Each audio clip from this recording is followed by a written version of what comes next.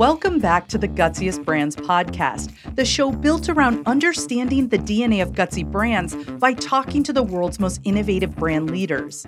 When we find a brand leader that we think embodies gutsiness, we invite them to the show to explore what makes them so successful, what drives them every day, and to get their perspective on other gutsy brands out in the world. In today's episode, GutCheck CRO Jess Gaedeke sits down to chat with industry favorite Rob Volpe, the CEO of Ignite 360, a market research company founded on the principles of curiosity and empathy. Rob is the author of the unconventional yet wildly popular business book, Tell Me More About That, Solving the Empathy Crisis One Conversation at a Time. Listen in while Jess and Rob discuss how incorporating empathy into their core offerings helped Ignite 360's clients break through and genuinely connect with their consumers. How leaning into innovation, even in uncertain economic times, is essential. And how to have more than just a transactional relationship with your client partners through the art of simply asking questions. Kick back and enjoy another episode of the Gutsiest Brands podcast.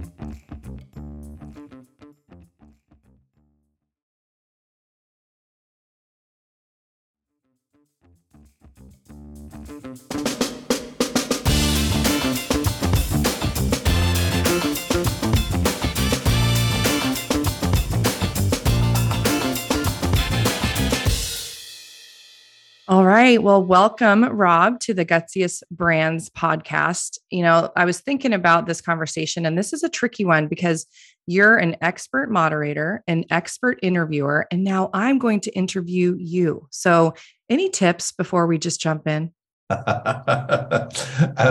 Jess, first, thank you so much for having me on the show. I'm really excited to be here and to just have time to talk to you. And I think that, in my mind, is the tip that I would offer is don't think of it as interviewing, think of it as a conversation. This isn't 60 minutes. I'm guessing you don't have any questions. But even then, the best interviews are the ones that are conversations. It's just talking and getting to know somebody and having that curiosity and where that can take you. Mm-hmm. Okay. Well, I can have conversations all day, so I'll just get comfortable and get into it. So we are industry peers, right? We're both in companies that work with clients and consulting them through insights. And I think we have some mutual respect between our organizations. And I certainly respect you as an industry peer. So really excited to dive in to perhaps one of the most important aspects of Gutsy Brands, which is empathy. So why don't you start by introducing yourself and tell us a little bit about your background and what you're doing now? Yeah, so I'm Rob Volpe. I am the CEO and founder of Ignite 360. We have evolved into being a full service insight strategy and training firm. So we do qualitative and quantitative, but really what sets us apart is that ability to not only build empathy with consumers and make that connection between our clients and the consumer, but also bring it to life in storytelling and using great storytelling to inspire people to drive their business forward. I'm based in San Francisco. Through the course of my professional journey, the role of empathy has just always been a strong personal value and sort of superpower of mine. But being in the insights world, noticed that disconnect that so many people have when they are faced with people that are other. And then the surprising thing is that otherness is actually people, marketers, anybody in any sort of marketing or R&D function, and their consumer. Because so often the people that have the advanced degree, the six-figure salary, aren't necessarily the consumers of their own product and service. And so critical to have empathy. But we were finding, and this is 10 years ago in the early days of the company, we'd put together these amazing experiences. And then clients would still, I remember one time, a client was just like, I still don't understand why people would spend more than $1 for a cup of yogurt. And it was like, but we just you heard it in the words of the consumer, and it's really clear, it's right there. And so we had to start thinking well, what's getting in their way? Because it's not that we can tell the story any better necessarily. There's something that's getting in their way, and how do we break through that? And that's where we started developing all of our empathy offerings, and I started to call myself an empathy activist. Mm-hmm. And many other things have come out of that. But I'll pause there so we can actually have a conversation, and I'm not monologuing. No, I love hearing the path that brought you to where you are now, which is really the empathy activist that you mentioned. So I want to actually go back in time for just a minute and ask you, what was your very first job that you had in your life where you were paid money? Newspaper delivery boy. And that was, a great experience, except for the fact that I'm not a morning person. And that's tricky. So yeah, that part of it sucked, getting up at 5:30 every morning. However, the money was great when you're, 13, 14 years old and ooh, I've got $80. What do I do with that? Buy comic books was the answer. And I invested all of my money, but even more so, and I write about it in the book. It was an early staging ground for me where I started, I loved going around and collecting payments from everybody because I get to go to their homes. Mm-hmm. And sometimes they'd invite me in and we'd end up having a conversation and get to know one another and end up talking about, their lives, rituals, holiday traditions, and their family and mine. We talk about politics in some cases. We talk about wide range of options. And I realize now as an adult, I'm like, wow, I was doing ethnographic interviews at a really early age. And I absolutely loved that. And so when I did finally discover qualitative research and moderating 15 years or so years ago, it was like, oh, this all makes sense. Like everything's coming together. Yeah. Oh, that's so interesting to think about how in those early years you were developing the principles that I'm sure you use every day in your job. So let's talk about the book. Tell Me More About That is the title of the book. And it's written in a pretty unconventional manner for a business book, right? Can you tell us about the book and about that, why it's important that it's unconventionally written? Yes. So a gutsy decision, I think, on my part. I knew when I started the company, when you become a CEO, all of a sudden people start saying to you, oh, what book are you going to write? Because that's what apparently CEOs do. And I was like, I'm starting a company. I'm an entrepreneur. I have no free time to do this. And then a few years went by and I had the idea for the book and the topic of empathy. But then I was looking at the books that were out there and I was like, I don't really want to write a business book. I want to write a book that people are going to want to read and that they're going to be entertained by.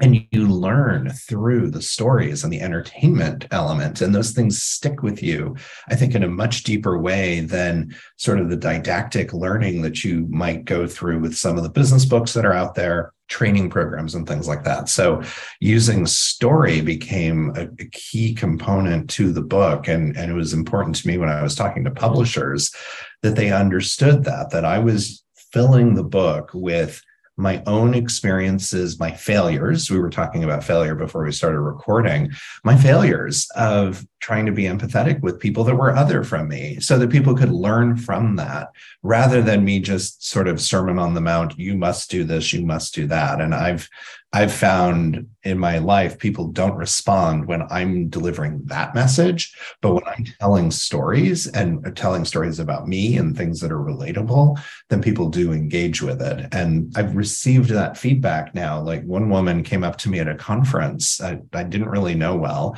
And she was like, oh my gosh, you are on my nightstand. I'm reading your book every night and I don't want it to end. I'm like, and I was, what a great feeling. Yeah, it was just so wonderful. It was really resonating with her. Or when people have reached out again, especially when it's strangers, because they have no vested interest in this. It's not about a friendship.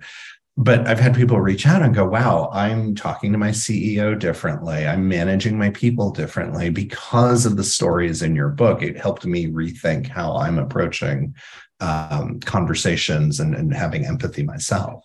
And, as the premise to the book, you talk about how we are in an empathy crisis. So can you tell us a little bit about that? Why it's so important that the world reads this book and embodies the principles?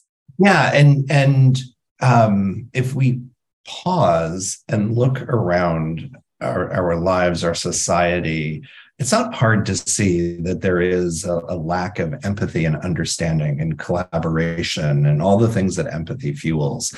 And there is actually data that supports that. And the thing that really got me initially was a study that came out in 2010. And the University of Michigan had done this meta-analysis of 76 universities looking at students' ability to have empathy. And it was over a period of time from 79 to 2009. And they found that from the start of the study to 2001, there'd been a 40% decline in the ability of students to see the point of view of their peers. And you're like, oh my God. Ouch. Yeah. And then going, okay, well, that's 2001. That person today is in their early 40s, most likely. They are a productive member of society. They are working. They maybe have a family, a partner, key relationships, a member of their community, and they have less empathy. Mm-hmm. And then you see how all of that can start to play out in the way that we're not engaging with one another, that we've become very rigid in our points of view and we're afraid to engage. And then more recent data finds that Ignite 360 has done.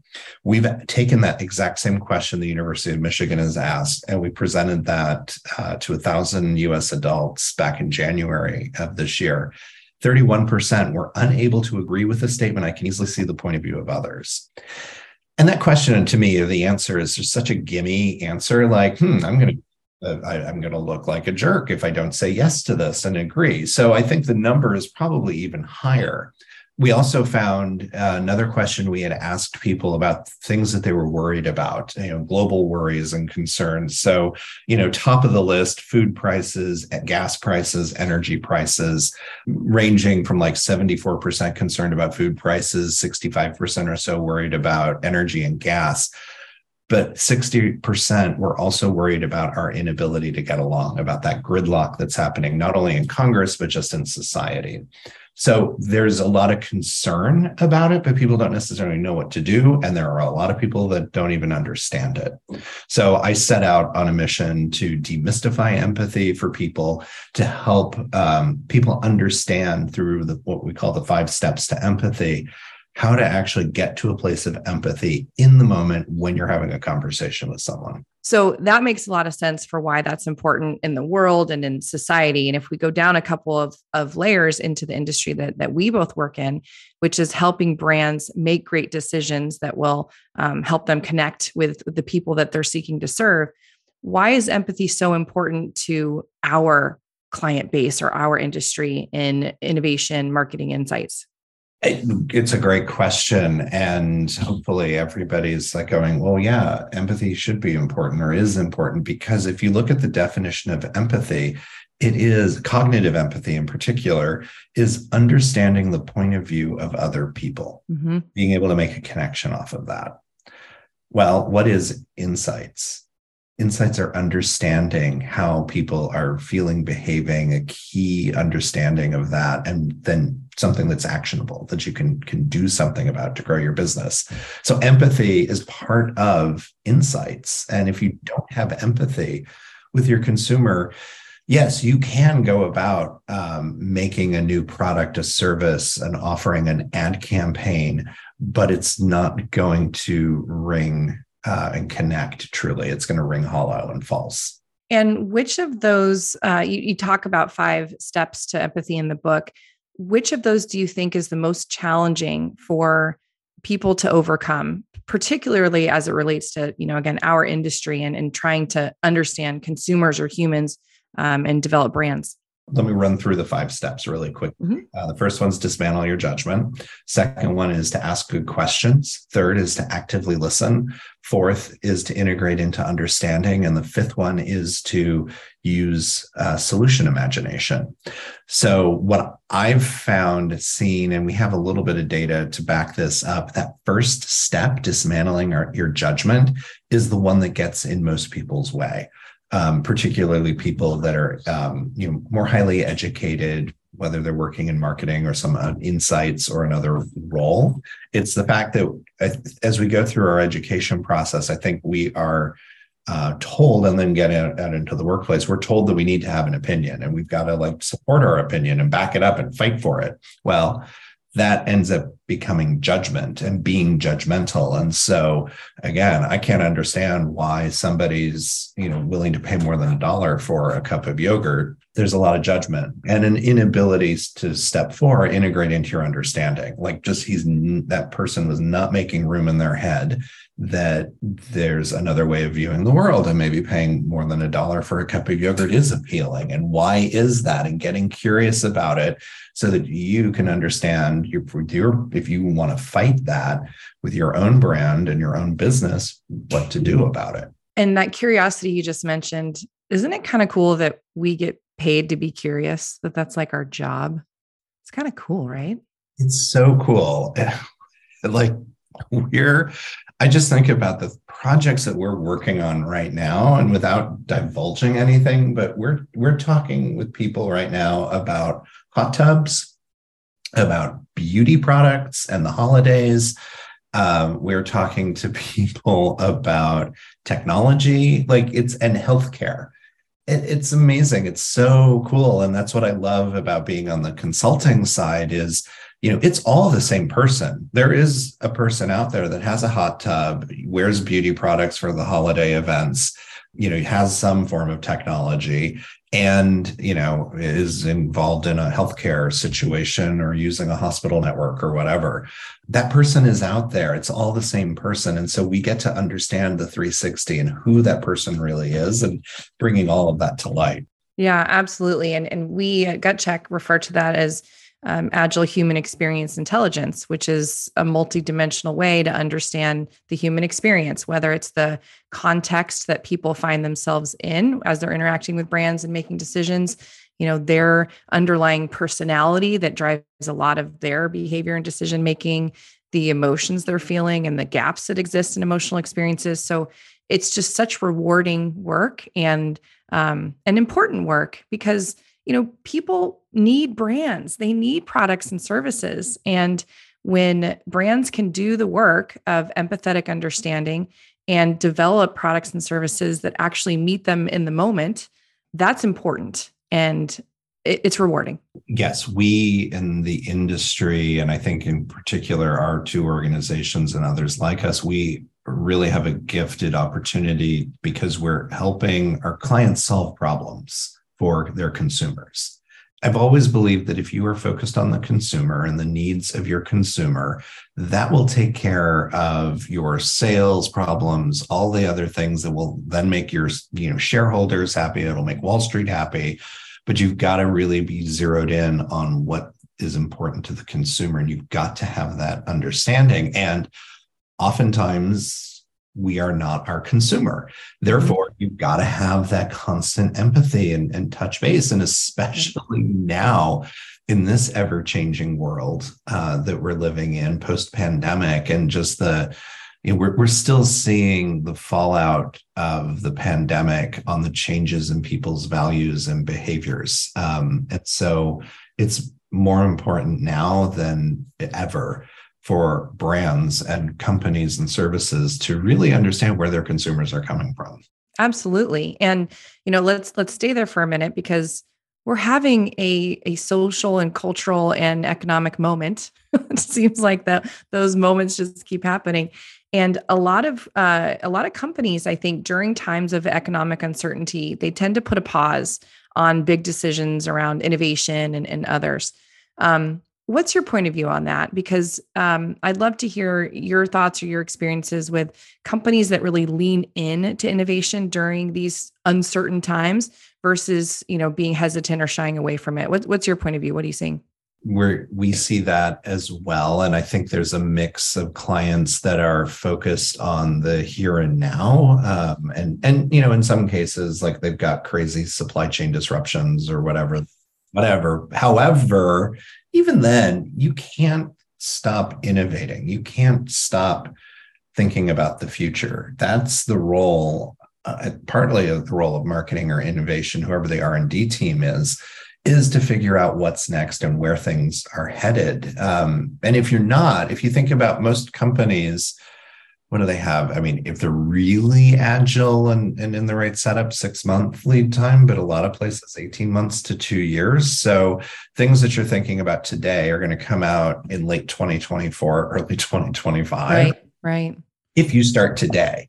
And most of them aren't ready to actually start. So just keep knocking that on. So imagine that when we get through whatever this uncertainty economically is, your pipeline is just there's no pipeline. So now great, you've weathered a recession, but then you've got a trickle in terms of really growing and meeting the shifting needs of your consumers, and you're just going to have to start all over again, whenever that period comes. Mm-hmm. So you have to continue to always lean in and innovate. You can't take your eye off the here and now of the business, but you've also got to be thinking about the future. And what that can lead. And an example, even within our own company, I remember being on my last plane flight, March 10th, 2020, as the world was shutting down with the pandemic. And I was like, oh my God, I was thinking to myself, this is so massive. This is going to change everything. And we need to keep track of this. The clients are going to want to understand what's going on. And so we leaned in and we started navigating to New Normal, which is a series where it's longitudinal, qualitative and quantitative, still running now, almost 3 years later, with over 700 hours of interviews, tens of thousands of quant responses. But we have a history now. We can see how values and behaviors are changing in society. And in the moment, there was a lot of, we can get all that data from Nielsen or tracking it, and Kantar is doing this or that, whatever. But now we actually have something where when people are trying to understand the recession or inflation and gas prices and the influences, we have the historical data to refer back to, so we can show the changes over time and tell the story so that clients have better confidence in understanding the immediate, what they're seeing, and also start to plan for the future. So that's an example of leaning in a time when everything was shutting down. We made the decision to lean in and continue to innovate and create something that could possibly become a product for us down the road. And that's a great example of standing behind a bold idea and doing something that is probably seen as risky. But what I love about that as well is that it's grounded in how can we help understand the human experience? I mean, that's what your tracker does. And we have a similar or a kind of corollary in our business. It's GutCheckonomics, but it's applying a human lens, an emotional lens to the societal and economic trends that lots of companies report on. But what does it mean to the human being that's experiencing the inflationary pressure that is struggling to their employment? I mean, there's so many human stories to that. So I love that you've got your finger on the pulse of that. That's really cool. We should compare notes on what we're learning. I think another cultural moment we're having, which is really positive, is that a lot of clients are looking at their strategies and saying, how can we be more inclusive? How can we be more inclusive in our marketing, in our innovation? How can leaders tackle this goal of being more inclusive? Like, how do they go about doing that? It's a conscious decision that the organization, and really from the top down, they've got to make the commitment to do that, and then be open to having the conversations and asking the right questions to the right people, and also by the right people as well. I am old enough and I've been in marketing long enough that I've seen multicultural marketing go through many iterations starting back in the 90s. And I think, each one ends up looking a little different. And what's hopefully different now is this understanding that this isn't just some other group that we put into a box like, here's our Hispanic strategy, but really, how do you understand all the different nuances and the intersectionality of things and find the commonalities and the relevance actually for your brand and your campaign or the products that you're going to do, but to make sure that you are representing who your consumers actually are and not just defaulting to the people that look just like me. So how do they do that? What are some tactical advice you might give? Got to go get some empathy is what they got to do. So, and this is not just like, oh, check the box, we did some focus groups. This is like go in and have part of your team go in and immerse and really get to know and have the conversations and, listen and you dismantle your judgment. And there's different ways of doing that. We've got, Lifeology is a game that we invented that brings people together. You play a board game and you basically ask questions of each other, but both players answer the same question. So instead of having that behind the glass sort of scenario, you are actually having a conversation with somebody that can be very different from you. And it's really fun to see like division leadership, business unit leadership playing with working class consumers and finding that, oh, hey, they actually both like beach vacations and the things that they like and have in common. And then there's things in their life, their socioeconomic levels, let that beach vacation play out in different ways where the business leader might be going to St. Bart's and the working class consumer might be going to the lake or down to the Gulf Coast, but that's okay. They like the feeling of sand in their toes and the waves lapping and that cool breeze in the evenings. And it's building those connections and finding the things that are similar about us and using that as a base to then start to have the conversations by being curious about the things that are different.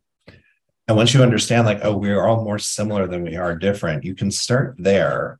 And then as you come across the differences, it gives you an opportunity to better understand them and learn about it and to be curious. So yeah, there's a lot of different things. There's faster engagements like Lifeology. There's deep dives. There's making sure that it's being brought up and brought in and making sure that you've got the right people on your team and at the table, having the conversations and talking about it, and that you're not just doing tokenism, but making sure that you're actually properly representing who your consumers actually are today.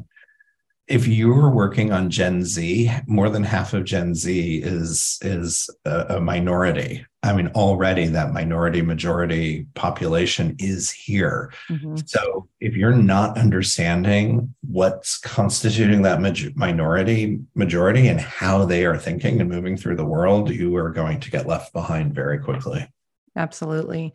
And that is why it's so important that our workforces, right, they mirror what our client base is, and that our client base mirrors what the consumer base is. And so I know a lot of companies are trying, we're all trying to do better, but it's critical, because if you don't have those folks, the otherness around the table, you're not going to come to the right conclusion, in my opinion.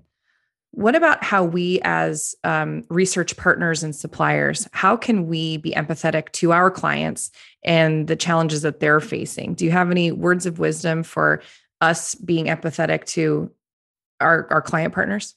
This and many service businesses are all relationship based. I mean, we're humans. It's what we do. We connect with each other and we have relationships. And so if you think about your working relationship, either with your clients, with your own suppliers and vendors, and with each other, using empathy, getting to a place of empathy, and then using that to inform how you communicate, how you collaborate, decision-making, problem-solving, forgiveness, building trust. Empathy is critical to all of those different skills and traits, and that's what makes us better partners to our clients. So it's about asking good questions. It's about, first dismantle your judgment with people, but it's about asking good questions, and whether that's as simple as saying, tell me more about what you meant when you said, or tell me more about what you're thinking about this project, what your needs are, how you're going to use it. Put yourself into your client's shoes. This should not be a transactional relationship. The transaction, of course, there's a transaction. We're in a capitalistic society. That comes later. It's about understanding people's needs and understanding who they are and what they're looking for, so that you can help serve that and help them achieve that, or possibly even say, you know what, you'd be better served with this solution. and being okay with that. You're helping people out ultimately, and that's what it's all about. But it is trying to understand where they're coming from. So you're asking good questions, and then you're actively listening. Mm-hmm. Are you giving somebody your full attention? So much of the Great Resignation got caused by the lack of empathy that was going on in organizations, where, somebody would have their kids doing cartwheels behind, and their boss wasn't having the grace to say, hey, what's going on there? Is everything okay? Maybe we can have this call at another time.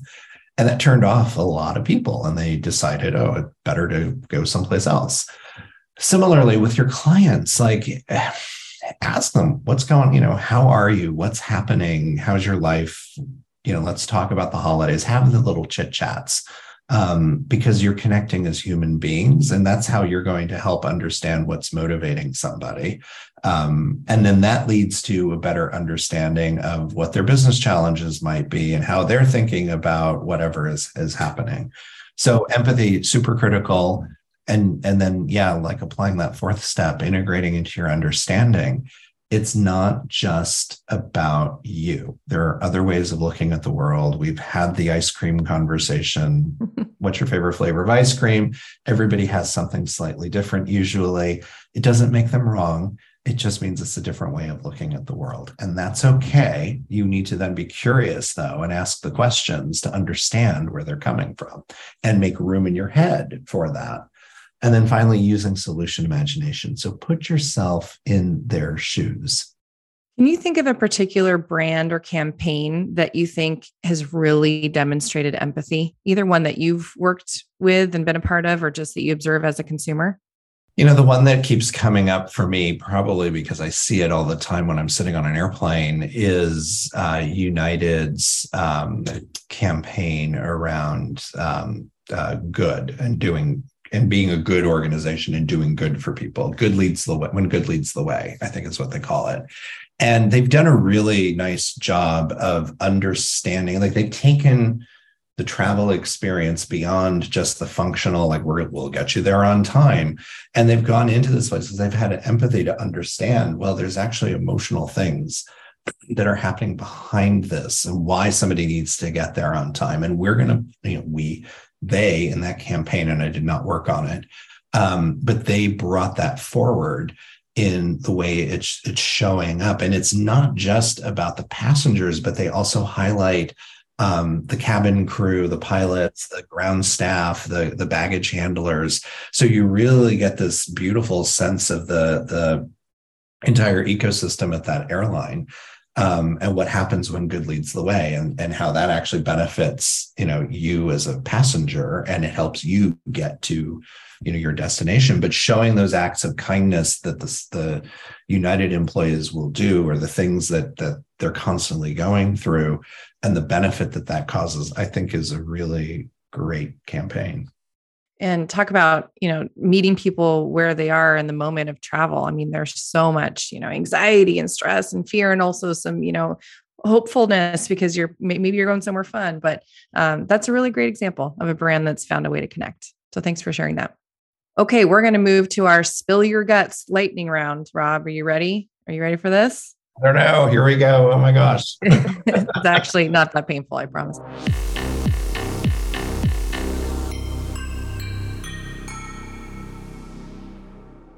What's the first brand that you remember as a child? Kool-Aid.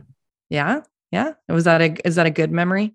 Yeah, Kool-Aid was something that we always had at home. And, summertime drink. I grew up in Indiana. It was always hot and humid, and Mom would make Kool-Aid. She bought the individual packets so she could control the amount of sugar that she was adding. Smart. Yeah. She added about half of what they recommended, but be that as it may.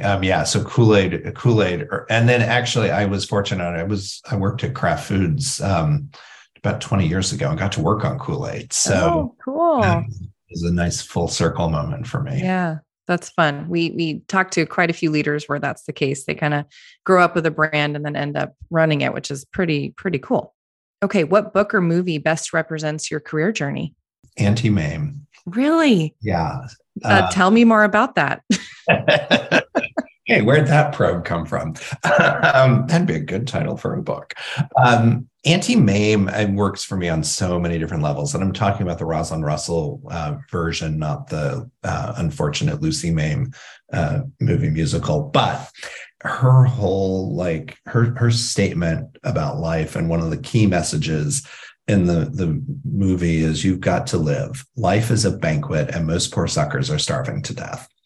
And that's just been something in my life and in my career that I've really taken to heart and tried to practice. I mean, prior to getting into insights, I've been in marketing since 1995, and marketing services really, but I've been in PR, I've done promotional marketing, I've done marketing communications, I've done partnership marketing, I've done grassroots marketing, and and promotions, I think I mentioned that. And then I got into insights. And then I've been in insights for 15 years. I have sampled from the banquet, from the buffet table, and I'm better for that because I'm able to draw from all of those experiences and put those to play. Just as with Anti-MAME, it's made her a much more worldly individual, and she's learned so much and has so many different perspectives. So that movie is it for me. Wow. Very cool. I love hearing about that. And yeah, learn something new every day. How would you describe your job to a child? How have I described my job to a child?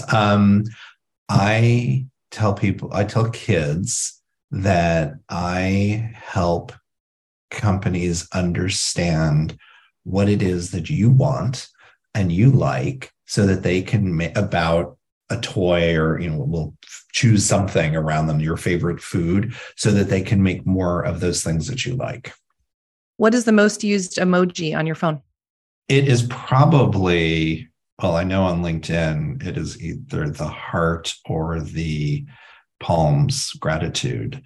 And actually here, none of those are dirty. I'll show you. It is the heart to start. Yep. The heart, and then the palms, and then a laughing. And I'm not super advanced. That's actually a pretty diverse set in your most used. I like this. And thanks for the actual screen share of it. We're fact checking it. I like it. Exactly. And we have a Gutsy brand playlist. It is really awesome and fun. So we ask each of our Gutsy brands podcast interviewees, what song would you add to that playlist? Running Up That Hill by Kate Bush.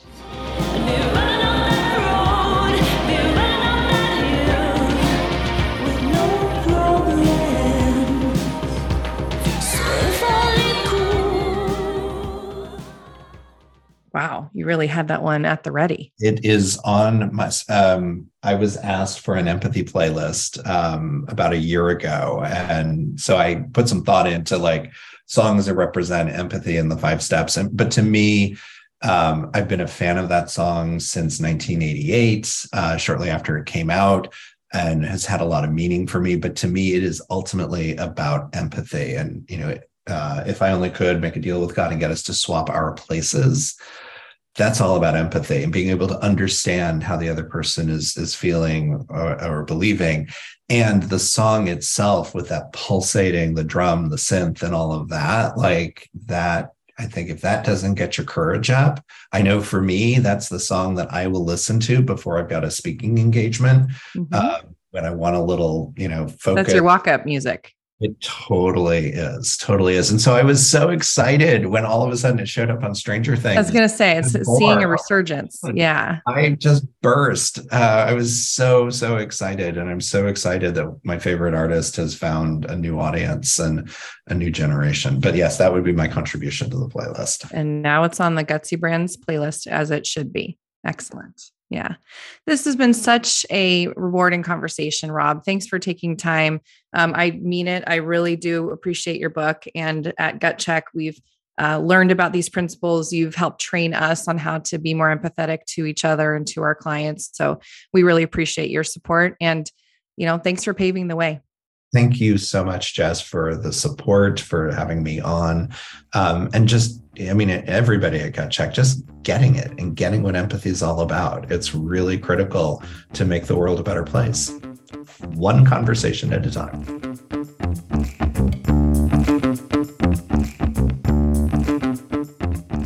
Jess, it's always a delight to talk with Rob, isn't it? It really is. It's like a breath of fresh air. And, we've spent some time with Rob here at GutCheck to do some empathy training. And so it's just so nice to hear his lessons.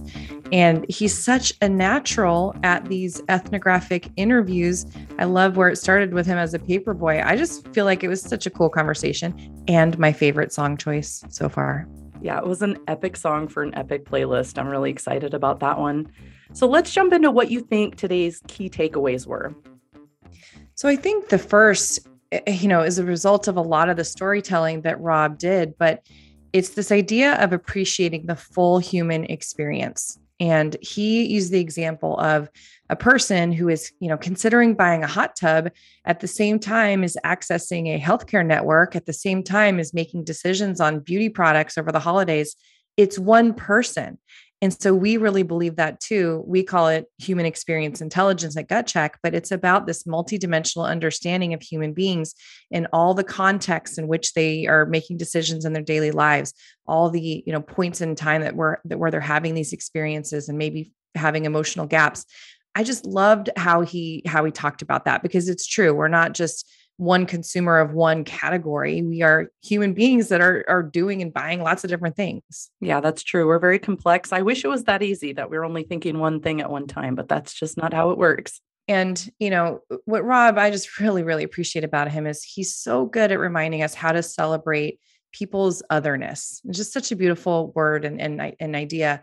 And to get there, you have to ask lots and lots of questions, open-ended questions. And, what really stuck with me was his mention of, there's a business leader who might have a high income and his experience with a beach vacation, it might be very different than someone who is a working class individual and their beach vacation. But when you really start asking questions and unpacking their desired experiences, they're looking for similar things, right? They want to hear the waves lapping against the shore and feel the sand in their toes. It's different contexts, but they want to feel the same things. And I just found that idea very unifying and very inspiring. And I think the other piece that I will really take with me is how to employ these empathy principles to how we work with our client partners, right? Not just thinking about consumers, but really with our clients. And the principles remain, right? Ask great questions, practice active listening, understand their motivations, understand their needs, so you can develop solutions that really meet them where they are. It's something that I'm proud of how we do that at GutCheck. I think Rob sets a great example in that regard, and it's something I'll continue to strive for moving forward. So overall, really enjoyed the time with Rob Volpe. I've got his book, Tell Me More About That, right here on my desk. It truly is a great set of stories, and we wish him all the best.